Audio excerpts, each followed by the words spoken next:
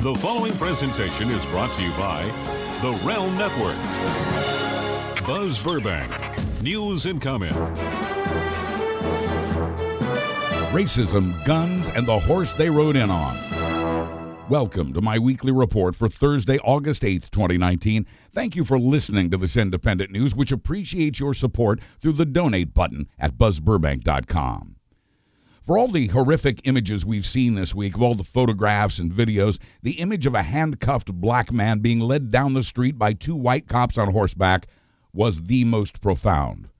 The man had been arrested for trespassing and was being led to a police station on a leash like an animal.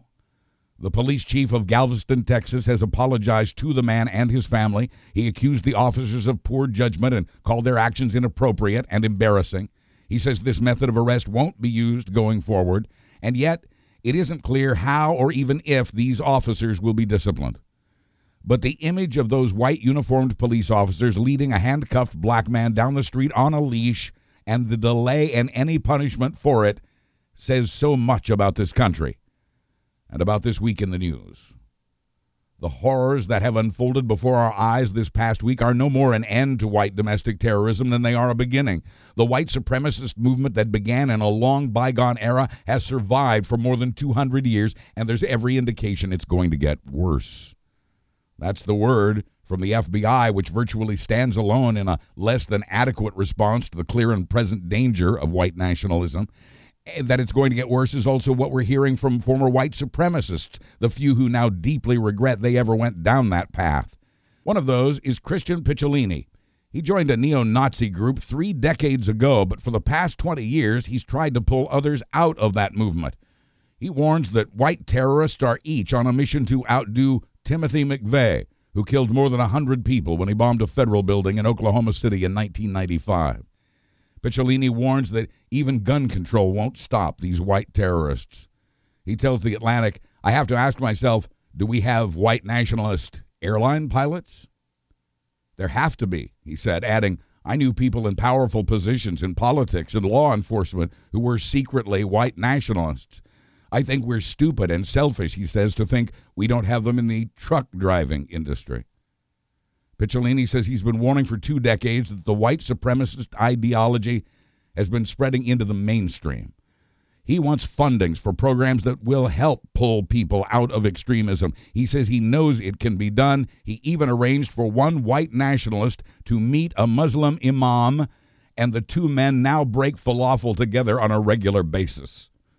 Quoting this former skinhead, some of the rhetoric coming from the very top is emboldening extremists. More specifically about Trump, he says he's very good at kicking little buckets of gasoline over sparks of fire that already exist.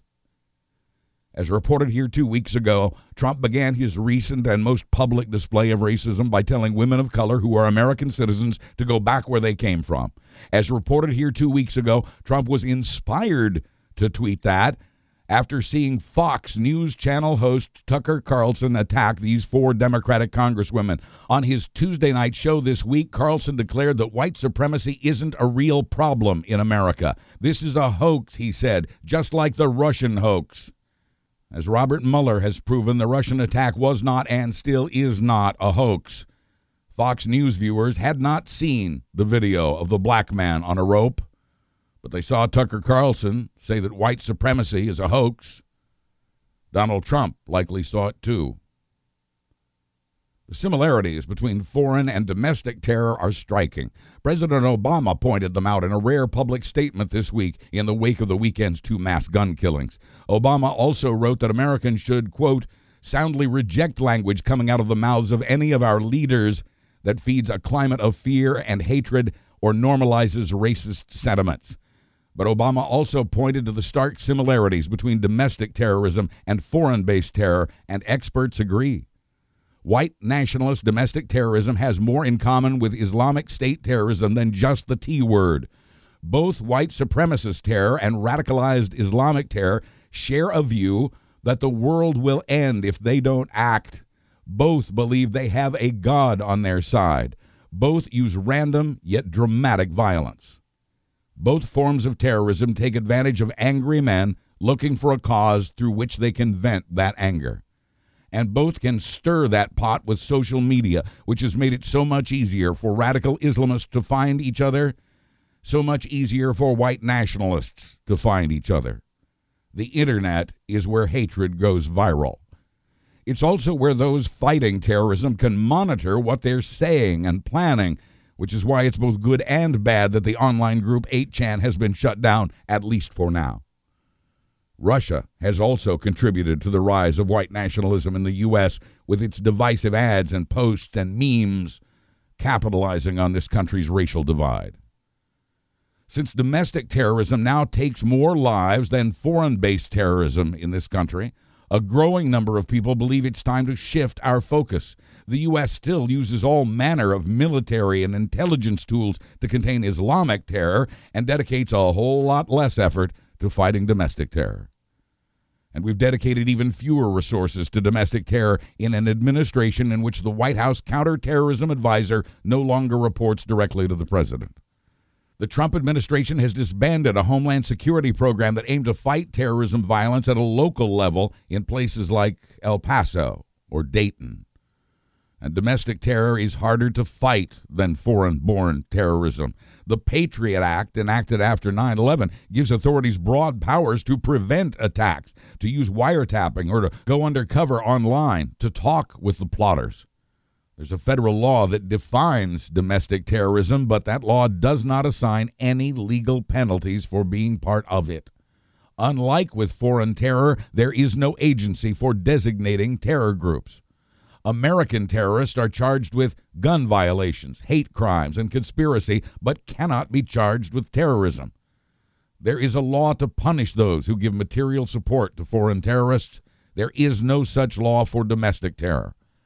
A growing number of Americans and intelligence officials believe it's time for a change in focus. But CNN reports that the White House has for more than a year brushed off efforts by Homeland Security to make that shift.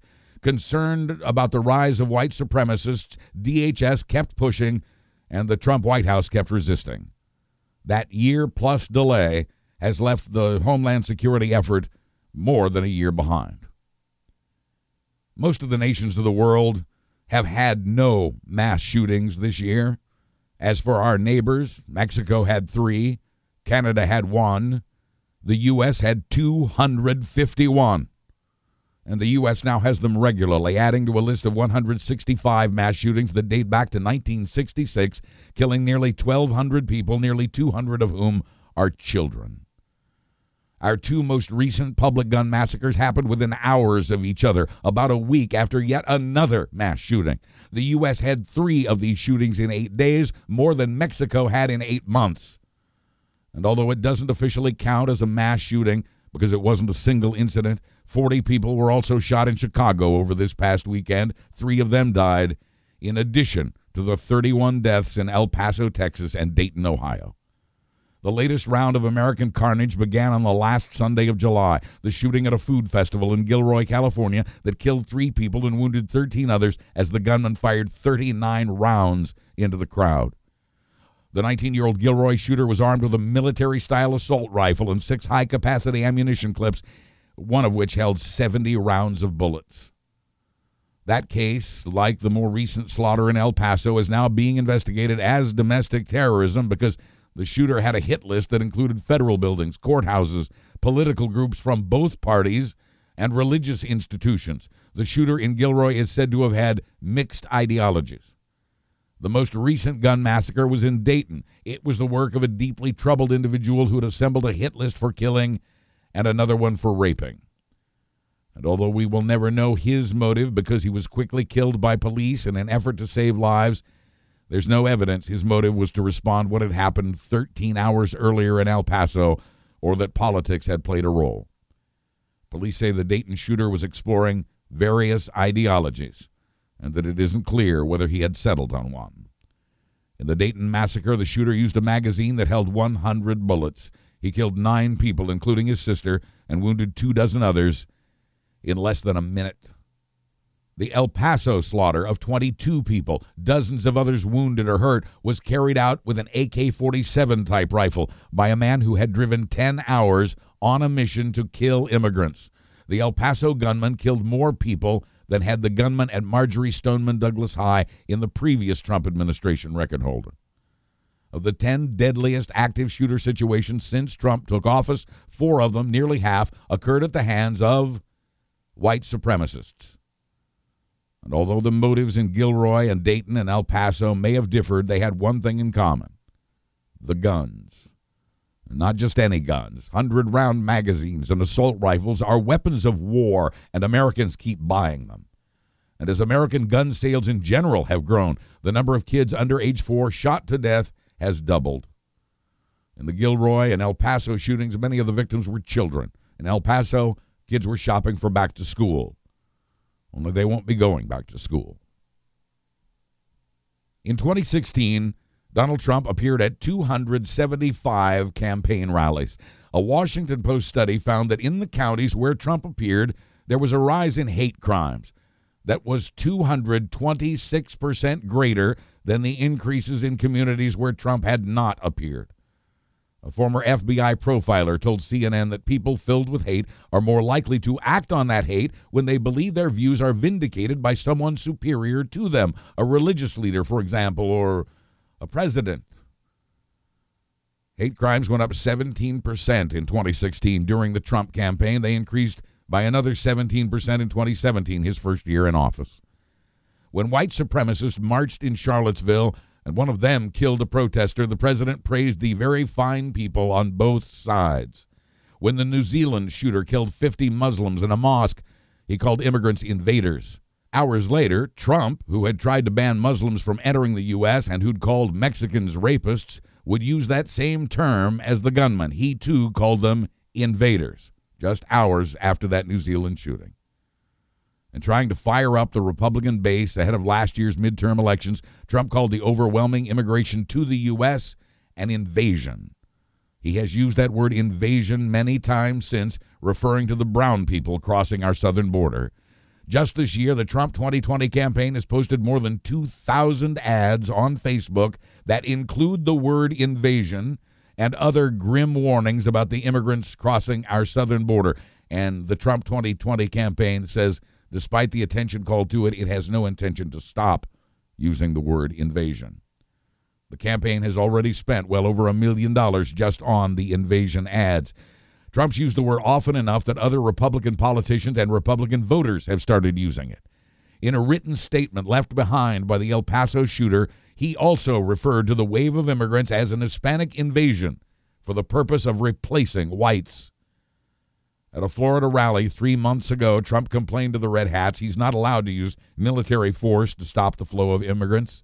"We can't let them use weapons," said Trump. "Other countries do. We can't. But how do you stop these people?" One of his supporters shouted, "Shoot them!" The crowd of Trump supporters laughed. Trump snickered. "Only in the Panhandle," he joked about Florida's most conservative counties.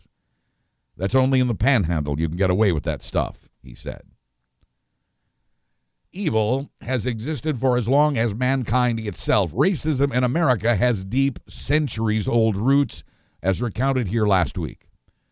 And it has appeared repeatedly in this president, from Obama's birth certificate to barnyard epithets about African countries, to calling a mostly black city a place where no human would want to live, to mocking a break-in at Congressman Elijah Cummings' house, to telling non-white American citizens who are sworn members of Congress to go back where they came from.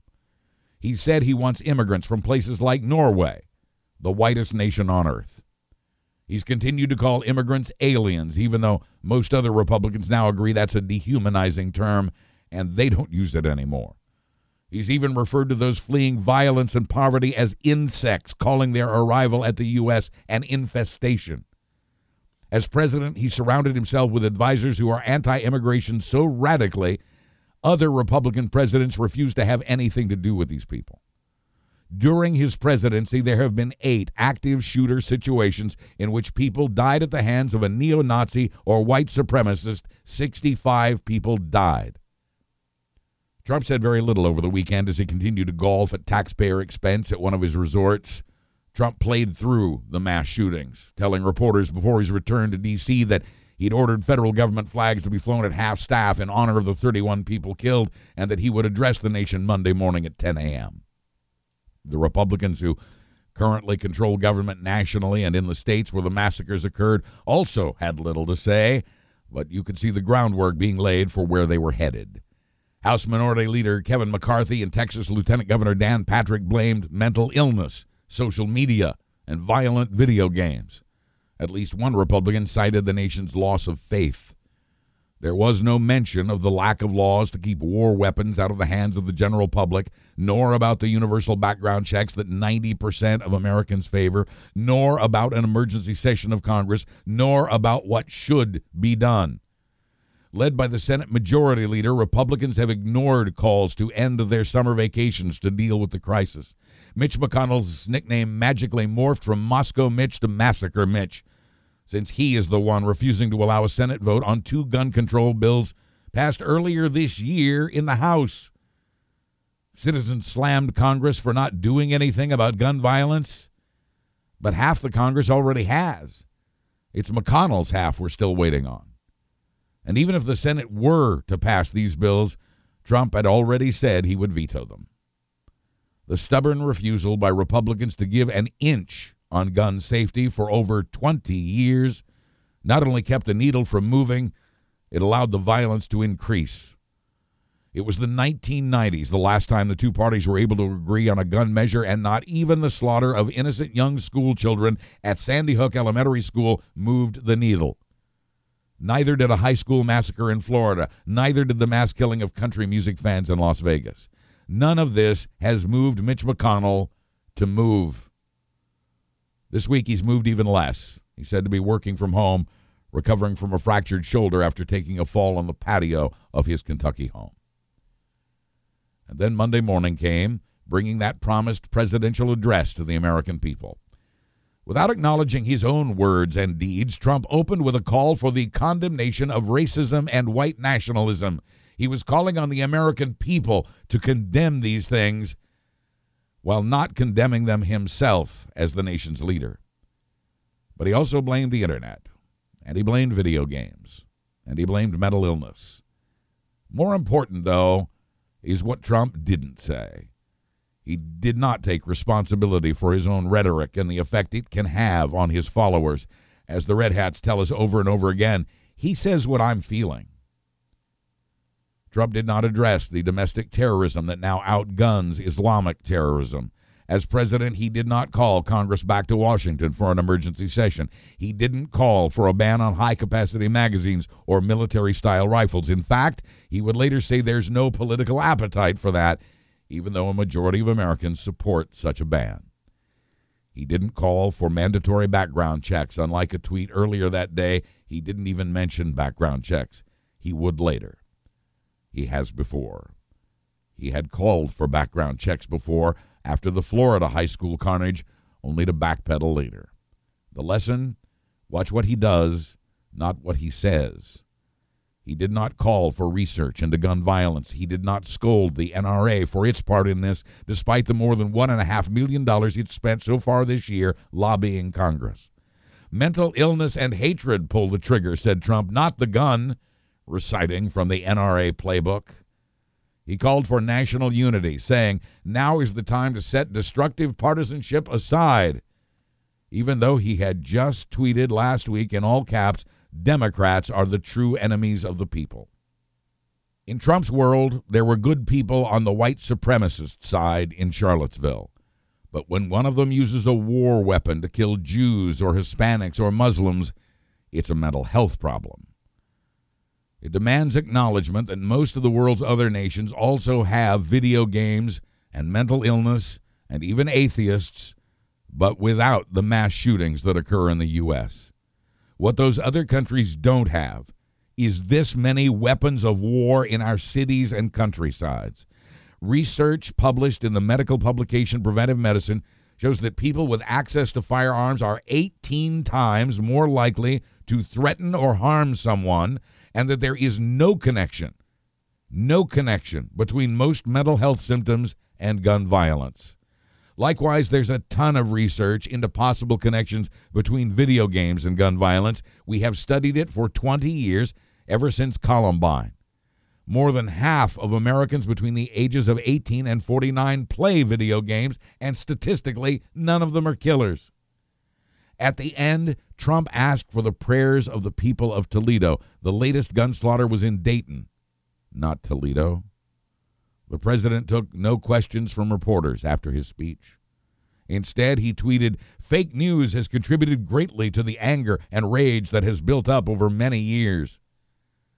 The El Paso shooter's written statement also referred to fake news.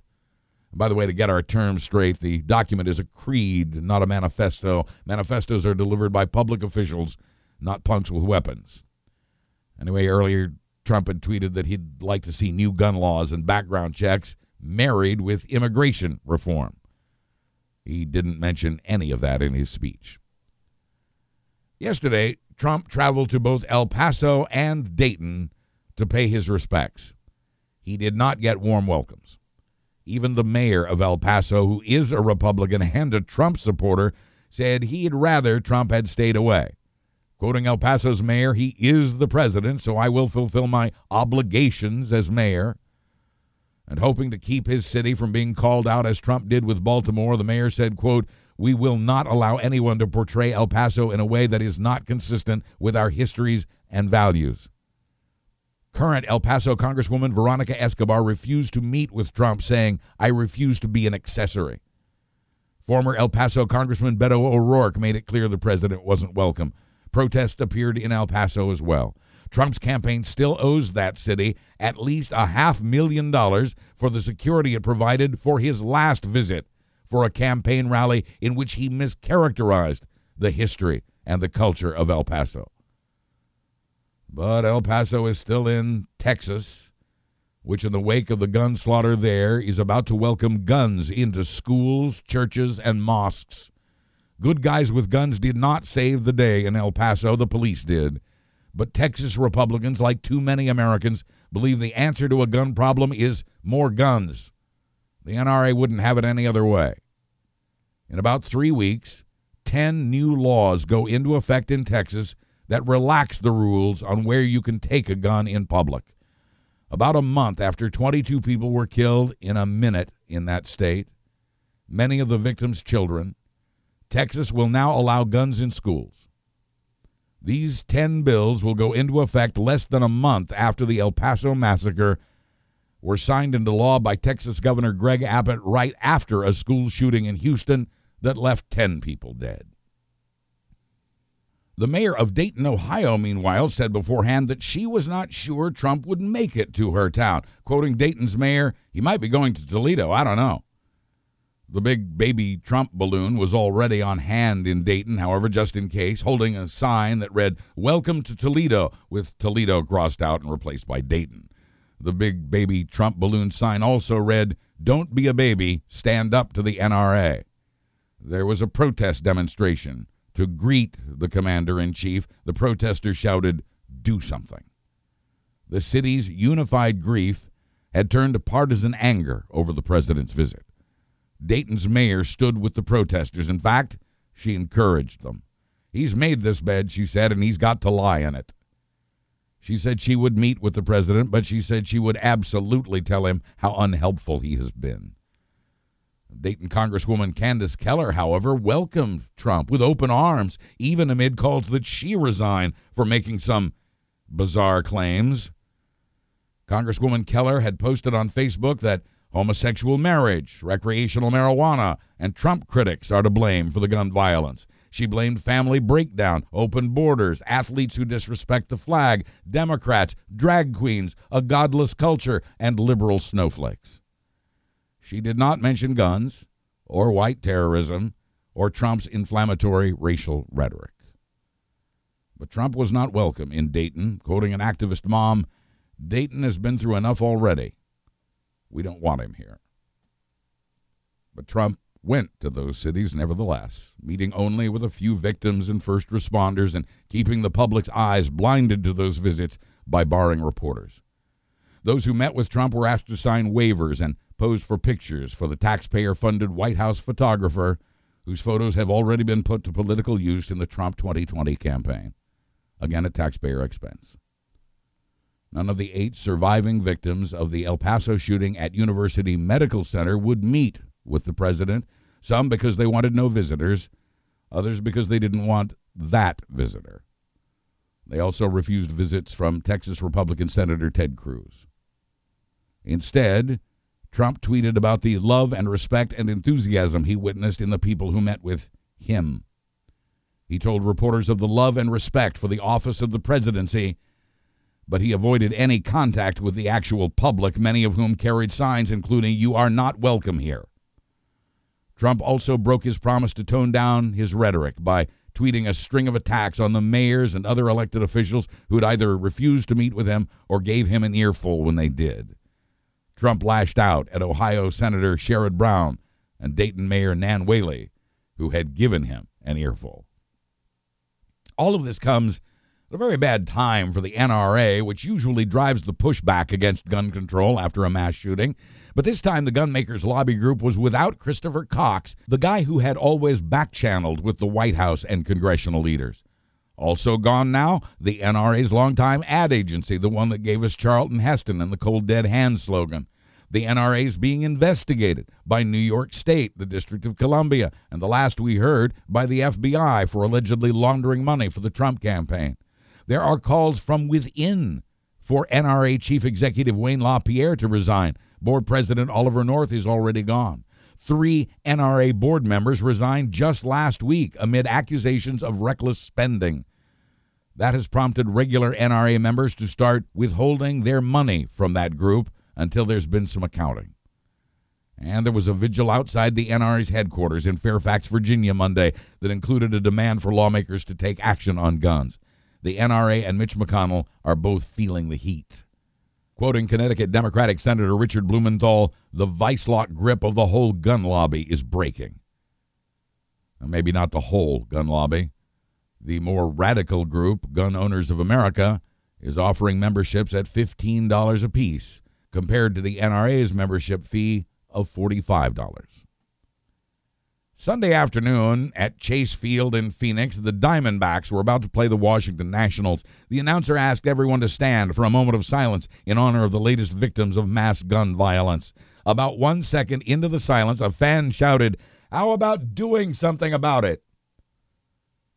"Congress, do something now," was shouted into a sideline microphone that day by Philadelphia's soccer team captain Alejandro Bedoya. Do something is what hundreds of people shouted in unison on Sunday, drowning out Ohio's Republican governor as he tried to speak to a crowd that had turned out to honor the victims in Dayton. Video of this went viral. Do something became a Twitter hashtag. But then Ohio's Republican Governor Mike DeWine did something. He did something surprising. The Republican politician with an A+ rating from the NRA made a near 180 after the shooting in Dayton, since his daughter had been right across the street from the gunfire when that slaughter occurred. DeWine introduced a package of 10 bills to increase background checks, to deliver harsher punishments to people who buy guns illegally, to focus on mental health, and to take guns from people deemed by the courts to be too mentally ill to handle their own affairs. The taking of guns from the unfit is known as a red flag law, and 17 states already have them. Red flag laws were made even more necessary since the first legislation passed by the Republicans when they took total control of the federal government in 2016 was to allow those deemed mentally ill by the courts to get guns. It's what the NRA wanted. So it was the first major legislation approved by what was then a Republican House along with a Republican Senate, and it was quickly signed, and enthusiastically so, by the newly sworn-in Republican president. How far Ohio Governor Mike DeWine will get with his proposals is not clear. He faces opposition from the state's Republican majority legislature and likely from Democrats who say his proposals don't go far enough. But for Mike DeWine, the needle seemed to have moved nearly 180 degrees. DeWine's proposals do not deal with the types of weapons and ammo magazines we're seeing. He says that's a federal matter. Enter Ohio Republican Congressman Mike Turner, who's also turned around, supporting a ban on the sale of military-style weapons to civilians, limits on magazine capacity, and a national red flag law to keep guns out of the hands of the mentally ill. Feeling more heat now from the voters than from the NRA, Republican lawmakers are beginning to turn across the country. House Republican Adam Kinzinger of Illinois says he's had it with the broken record debate over gun violence. He wants universal background checks, a 21-year-old age limit, and the banning of high-capacity magazines. Lindsey Graham's backing a federal red flag law. Pennsylvania Republican Senator Patrick Toomey says he's reviving his background checks bill. Senate Leader Mitch McConnell said he's open to working with Democrats on solutions to gun violence, while still refusing to consider the gun control bills already passed by the House. Protesters also gathered outside McConnell's home on Monday night to demand action on guns. They knew he was home because McConnell's office said he was working from there while recovering from that broken shoulder. Senate Minority Leader Chuck Schumer, meanwhile, says red flag legislation will do little to curb the epidemic of gun violence, and he's calling the Republican embrace of it an ineffective cop-out. He wants more. The justice system was also doing something.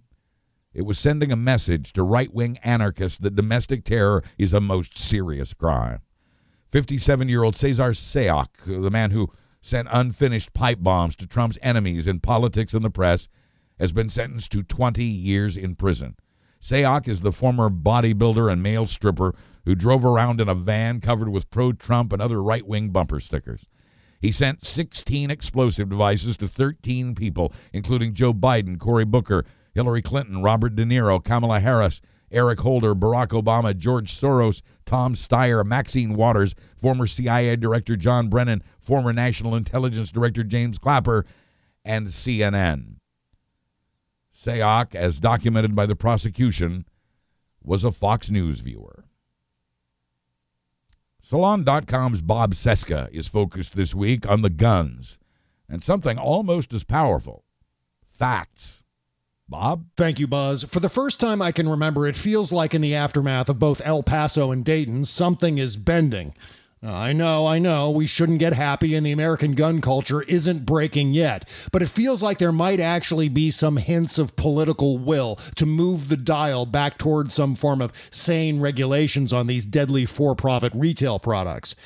So as we move from the mind-numbing shock of 2 more deadly massacres and into a debate about solutions, a debate that's sure to be ass-deep in propaganda from the NRA and the Republican Party, it's important that we equip ourselves with copious facts that support further gun regulations.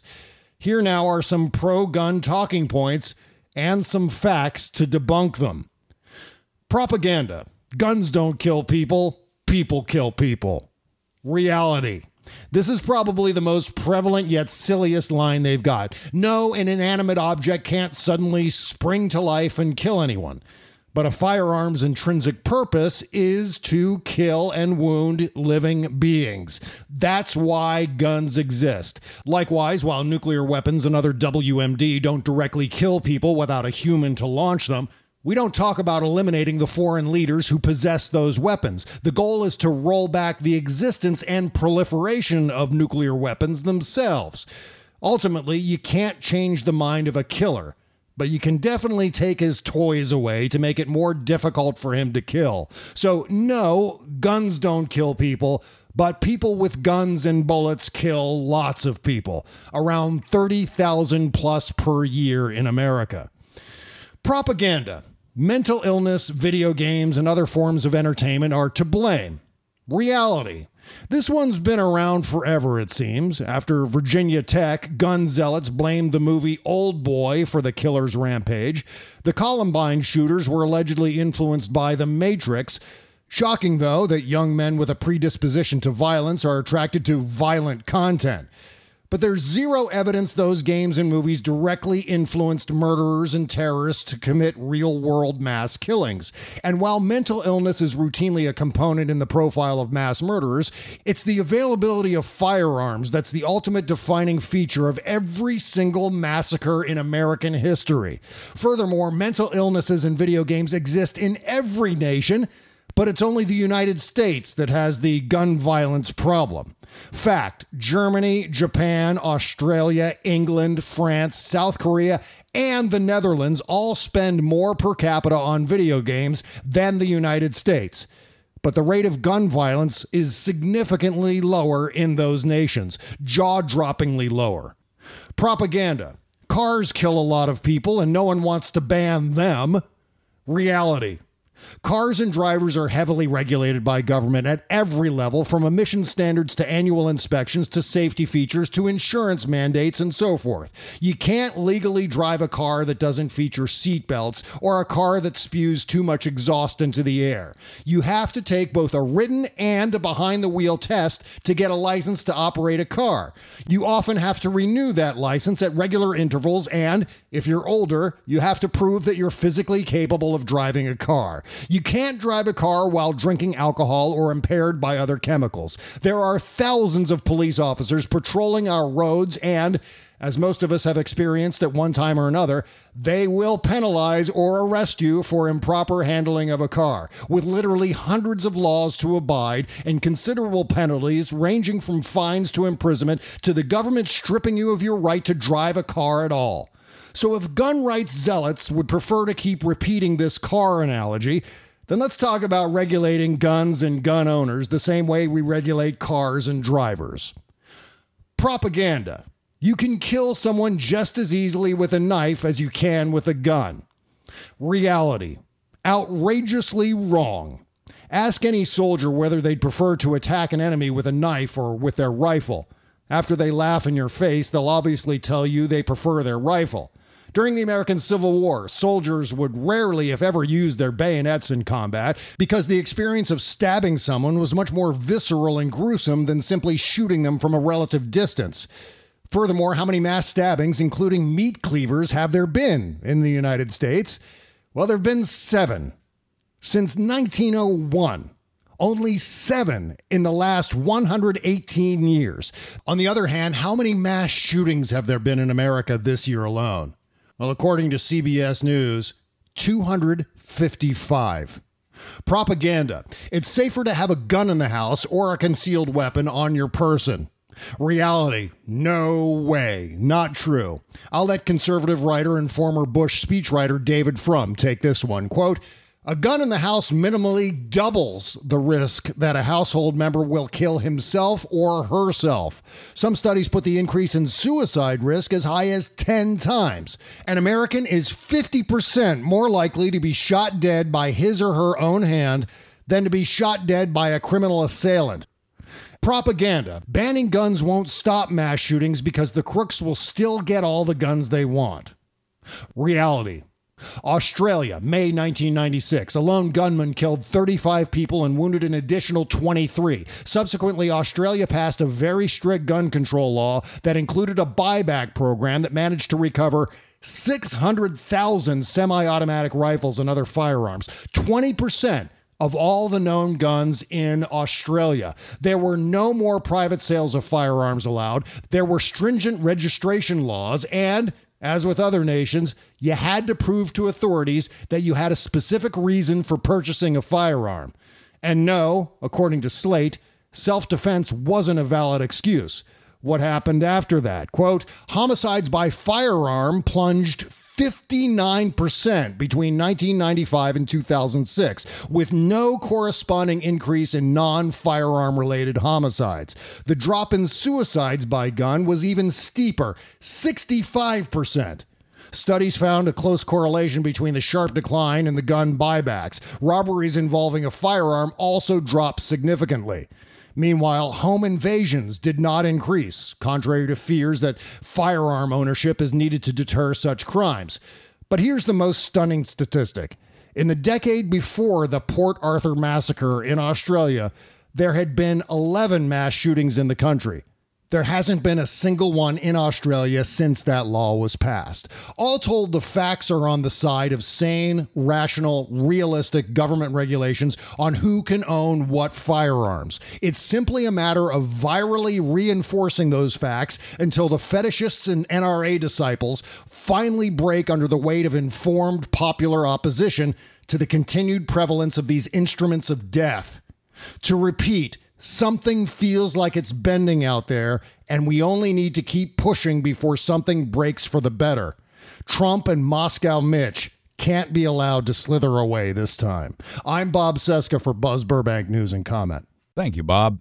Get more of Mr. Cesca at salon.com, his Patreon page, and Tuesdays and Thursdays on the Bob Cesca Show at bobcesca.com. He'll have a fresh show this afternoon with Jody Hamilton and David Ferguson. I join Bob on his Tuesday shows. And while we were all preoccupied with guns and racism and domestic terror, the Trump administration conducted the biggest single-state immigration raid in U.S. history. Yesterday, nearly 700 immigrants were arrested at 7 food processing plants near Jackson, Mississippi. More than 61,000 people are now being detained as illegal immigrants by U.S. immigration officials. Most of the 680 people arrested yesterday are parents who never came home from work that day to see the children who are now abandoned because of this massive immigration sweep. Volunteers have set up a makeshift shelter for the children at a local gymnasium. They are being given food, but many have not eaten yet because they haven't stopped crying. It's that cruelty and Trump's racist rhetoric, along with the Mueller report, that led to this moment. More than half the Democrats in the House and one Republican have now publicly called for the impeachment of this president. They go forth with the cautious blessing of House Speaker Nancy Pelosi.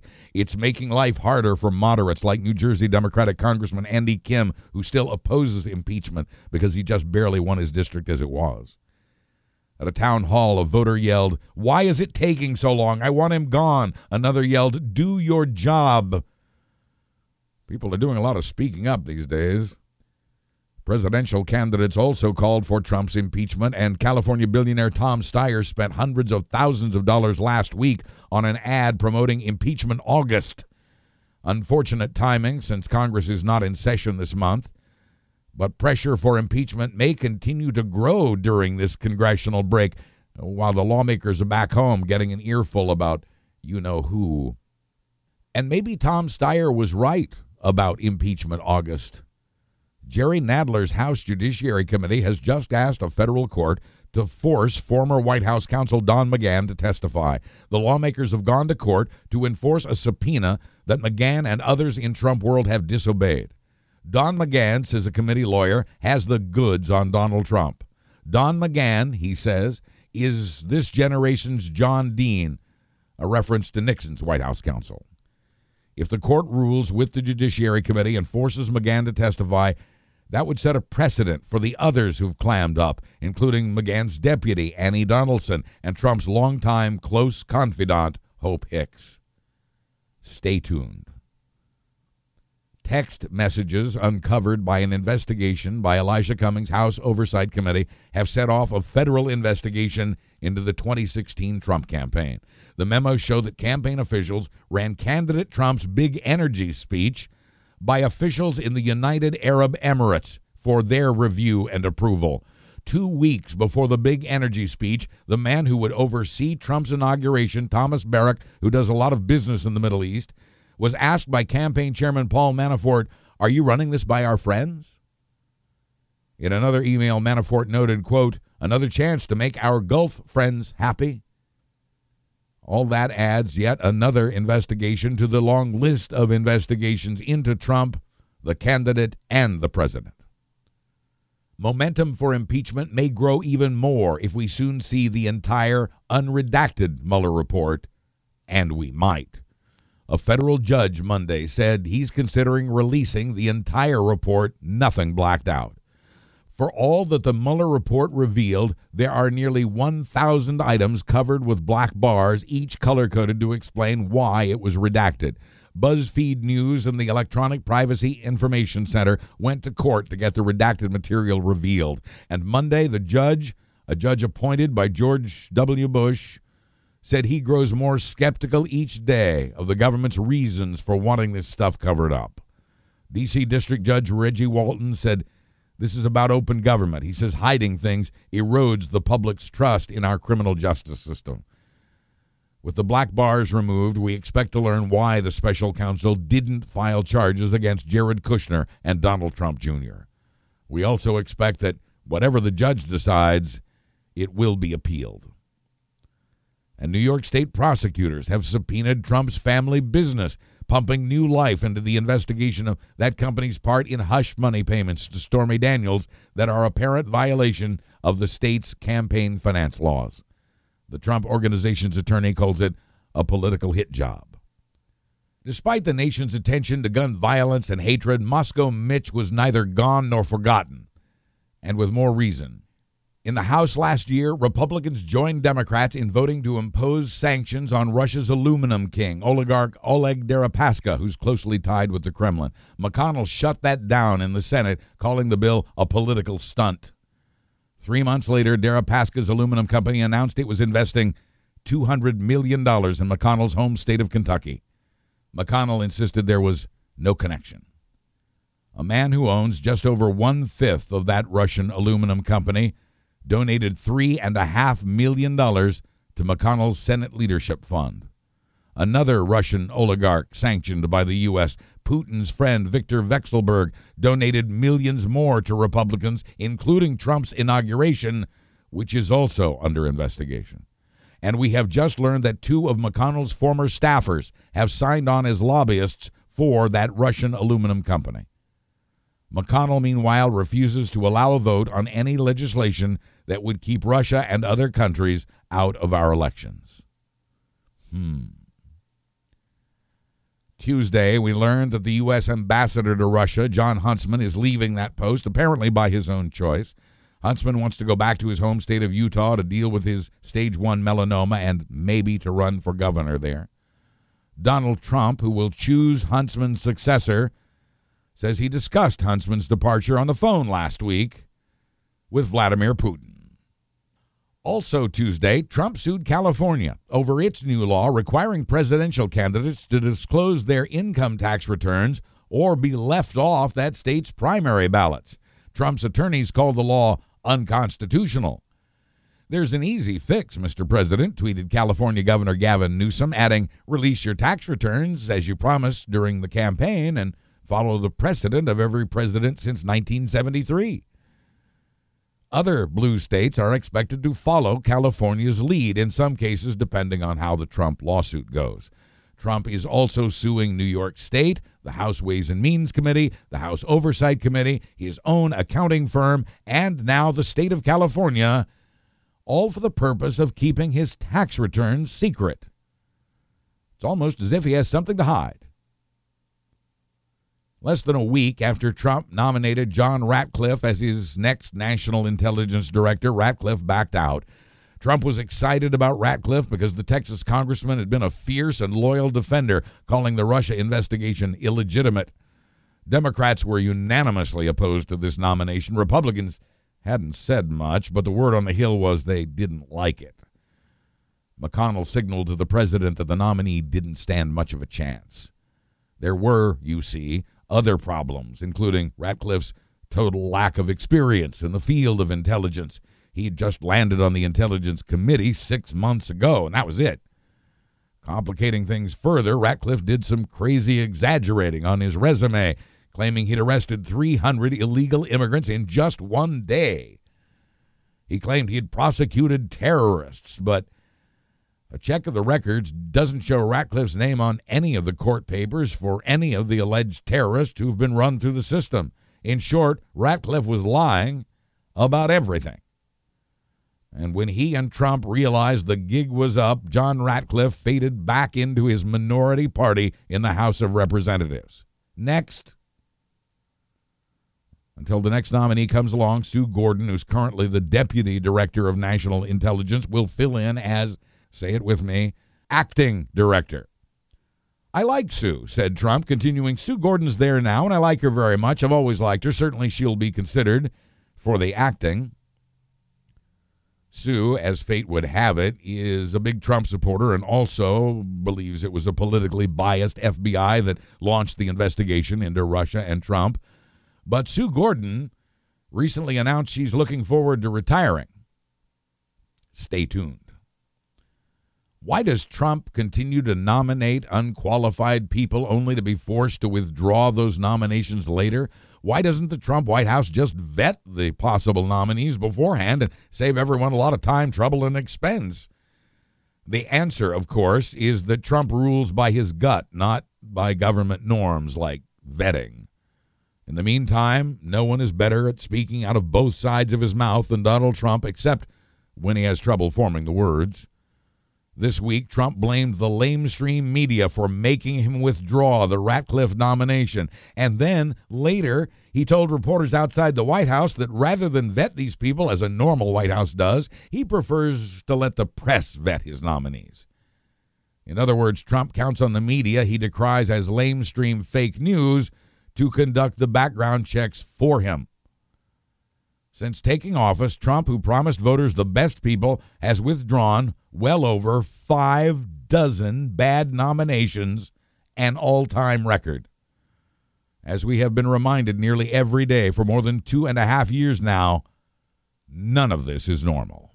How hot was it? Is there hope for Hollywood? And lightning strikes the Home Office. The final segment after this. This is the part where you can help. You're listening at such a crucial time in our history because you know the importance of honest, independent journalism and how important it is to support that. I would be very grateful if you'd stop by my webpage, buzzburbank.com, and click that gold donate button, which helps cover expenses for research, equipment, and supplies. You'll find other useful stuff there, too. Your support is what keeps this newscast going, keeping it independent and free for the listening. If you're able, you can do as others have done and schedule a regular monthly donation, or just kick in something when you can, or just hear something you like. On your desktop browser, that gold donate button's on the upper right at buzzburbank.com. On your phone, it's just above the title, Buzz Burbank News and Comment. Thank you to those of you who support this free and independent reporting through the PayPal donate button at buzzburbank.com. It's been a roller coaster week for our economy and our 401ks as the Trump trade war escalates. It began with yet another threat from Trump to slap an additional 10% tariff on $300 billion worth of Chinese imports if China won't give him a new trade deal. These tariffs, to supposedly begin September 1st, would most likely be covered by American consumers as they pay more for sneakers, cell phones, and a host of other popular items. China responded to the threat by devaluing its currency for one day, just long enough to cause a 767-point drop in the Dow, damaging people's retirement money. The Trump administration responded to China's retaliation by designating China as a currency manipulator, escalating the fight even more. China brought its currency back up to an acceptable level the very next day, so the damage lasted just long enough to send a message to Trump that there's more where that came from. But China has now officially stopped buying all U.S. agricultural goods. That will be a blow to the farmers in Trump country, since China was, until now, their 4th biggest customer. Apple has long prided itself on being the protector and defender of its customers' privacy, but the shine has faded from the Apple. Its current iPhone operating system will not allow us to opt out of face recognition on photos, and now we've learned that Siri has been listening to us when we thought she wasn't. Like Amazon and Google, Apple uses contractors to constantly evaluate how accurately the voice-activated assistant is working. But those contractors found themselves listening to Siri recordings of people making drug deals and people having sex. You couldn't opt out of this eavesdropping either, but Apple, now that this has been exposed, says you will be able to opt out in the future. Apple also says it has suspended the contractor grading program, just as Google had done last month. Amazon's Alexa, meanwhile, is still listening, and its contractors are still hearing. A new lawsuit filed in Philadelphia accuses the Boy Scouts of America of keeping secret hundreds of previously undisclosed cases of sexual abuse, including the case of a 57-year-old man who says he was molested hundreds of times in the 1970s. The lawsuit accuses BSA of negligence and reckless misconduct. It cites victims who are currently as old as 88 and as young as 14. These newly reported victims came forward after a group called Abused in Scouting ran national TV ads asking former victims to come forward to, quote, protect tomorrow's children. The advocacy group Child USA says 52 is the average age for a man to come forward to talk about their own abuse as children. And quoting the founder of Child USA, I don't think the public is prepared for the tsunami of information about hidden child sex abuse. July is always one of the hottest months of the year, but this year was the hottest July ever. In fact, this year was the hottest month ever. Quoting the UN Secretary General, this is not the summer of our youth. This is not your grandfather's summer. We're on track for this to be one of the top 3 warmest years on record. How hot was it? The Washington Post checked around the world. A record heat wave swept Western Europe. Remember hearing it was 109 in Paris? In July, Greenland ice melted into 197 billion tons of water in the North Atlantic, raising sea levels. Alaska's ice is gone. In Switzerland, they were painting the railway tracks white to keep them from buckling in the heat. They lowered the speed limit on the Autobahn in Germany to prevent heat damage to the roads. A motorcyclist was stopped by police in Berlin for wearing nothing but a helmet.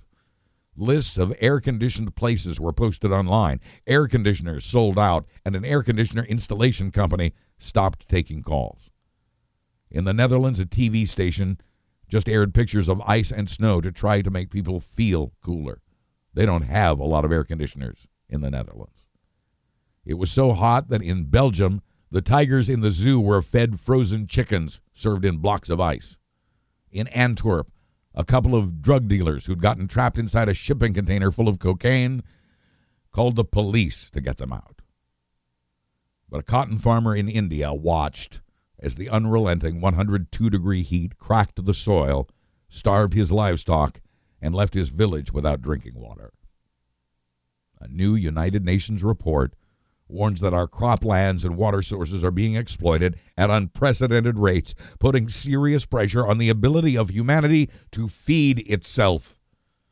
Soil is being lost much faster than it's forming, and 500 million people already live in places that are becoming desert land. The report says the window for addressing that threat is closing quickly, and that food shortages will cause mass migration across national borders. Proposals for addressing the threat include reevaluating land use, wasting less food, and shifting our diets away from meat. Florida is not the first state to declare a public health emergency over hepatitis A, but it is the latest with over 2,000 victims. Emergencies have been declared as well in Philadelphia, Kentucky, Ohio, Mississippi, and West Virginia. At least 24 states have had outbreaks at some point recently. It's a disease of the liver, usually picked up at restaurants, but can be picked up any number of places. Hep A is a fecal virus that infects the liver and begins with flu-like symptoms that last about 2 months. It can be prevented by getting a Hep A vaccination and a lot of hand washing. A 7-year-old boy in India has set the world record for having the most teeth. His parents say the boy's jaw began to swell when he was 3, but they felt he was too young for surgery, so they waited until he was 7 as the swelling increased. Dental surgeons found a mass inside the boy's mouth that contained 526 teeth, each one with a root and a crown. Like pearls in an oyster, said the surgeon. Novelist Toni Morrison won the Pulitzer Prize and the Medal of Freedom, but she also got 4 of her novels into Oprah's book club. Toni Morrison has now passed at the age of 88 after a life of dancing with words in a powerful way, as she described the black experience. Morrison wrote of a black girl who wished she had blue eyes and a slave woman who killed her own child to protect that child from a life of slavery. She also wrote biographies on Angela Davis and Muhammad Ali. She referred to Bill Clinton as our first black president, since he was as close as she thought we would get in her children's lifetimes. Not 10 years later, Barack Obama was elected. The latest Fast and Furious installment, Hobbs and Shaw, is the top movie in U.S. and Canadian theaters this week with a $61 million take in its opening weekend. The Lion King stayed strong in the second spot with over $38 million additional dollars. Tarantino's Once Upon a Time in Hollywood also stayed a strong third with another $20 million after opening at $41 million last week. Those are the highest numbers for an original movie in 2 years. Not a sequel, not part of the franchise, and it's summer. Does this mean there is hope for more original material from Hollywood? If you care to cast your vote, the box office is just a click away with the Fandango logo at buzzburbank.com. In Winter Garden, Florida, something rocketed out of the sky and ripped a hole in the screened enclosure over a woman's swimming pool. It hit the patio with a whack the woman describes as louder than a gunshot before it bounced into the pool with a splash. That something turned out to be a fuel cap from an airplane. About 8 inches in diameter, the type used on commercial planes. It could have killed me, said the woman. It could have killed my dog. Our highway spills of the week take us to Germany and Chicago. It was in Berlin that a truck carrying crates of beer spilled 10,000 bottles of beer on the road, more than $13,000 worth of German beer. The driver was sober, but cited for failing to properly secure his load. Meanwhile, 10,000 bottles of beer on the road. And it was a case of spilled wine in Chicago after 2 trucks collided on I-95 on the south side. Many cases of wine, in fact containing hundreds of bottles, most of which shattered on impact with the pavement after the semi capsized. It was not the happy hour after all, but the 40,000-pound mess did get cleaned up in time for the morning rush. From our Department of Reptiles, it was in Gardner, Kansas, an outer suburb of Kansas City, that a woman named Holly stopped at the Minute Mart to fill up her gas tank. But when it came time to touch the touchscreen, she decided not to touch it. Instead, she took a picture of the big snake that was slithering beneath the plexiglass protecting the touchscreen, and she took the photo inside to the attendant. She paid for her gas there at the cash register. She wasn't about to touch the touchscreen with the big snake in it. The attendant says he removed the snake the next day and freed it. He says the plexiglass must have magnified the snake because he says it really wasn't big at all. Chicagoans now know how much it cost them to remove the alligator from its Humboldt Park, nearly $34,000. Most of it went to paying workers to put up, move, and take down barricades to separate Chance the Snapper from the general public. Another $5,000 went to pay and cover the expenses for the Florida Gator Wrangler, who was flown into the Windy City for a gatorectomy. But this week, police with a search warrant entered a home in Chicago to find guns, drugs, and another alligator. The workers at a recycling plant in Humboldt County, California, were advised to keep an eye out for a shoebox. It was full of paper money. It was the life savings of an Oregon man who had accidentally tossed it into a recycling bin. The box contained $23,000 when it was accidentally thrown out. That Northern California recycling company is where the money went, and that's where it was recovered. The box of money had traveled with other recyclables over 200 miles, and only $320 had fallen out. Identical twins aren't totally identical when it gets down to the details. It was time for the Twins Day Festival at Twinsburg, Ohio, and twins Andy and Chad Baker were driving separately from Nashville to Twinsburg in a 2-car caravan. They got pulled over when a state trooper noticed they also had what appeared to be identical license plates. In reality, one of the twins has a 0 in his license plate number, while the other instead has the letter O. This was the second time the two men had been stopped together in 2 years. And finally, let's go out with a bang, and with a short and simple story from the home office in Florida, the lightning capital of the world. In Port Charlotte, Florida, not an hour north of Fort Myers, a bolt of lightning struck a septic tank filled with methane gas from human waste. The lightning hit the tank, and the tank exploded in what the owner describes as the loudest sound she's ever heard. She says she also smelled smoke. I'm Buzz Burbank. Thanks for listening and for your support through the donate button at buzzburbank.com. I'll be back next Thursday with another Buzz Burbank news and comment. Buzz, buzz, buzz, buzz. Buzz, buzz, buzz, buzz.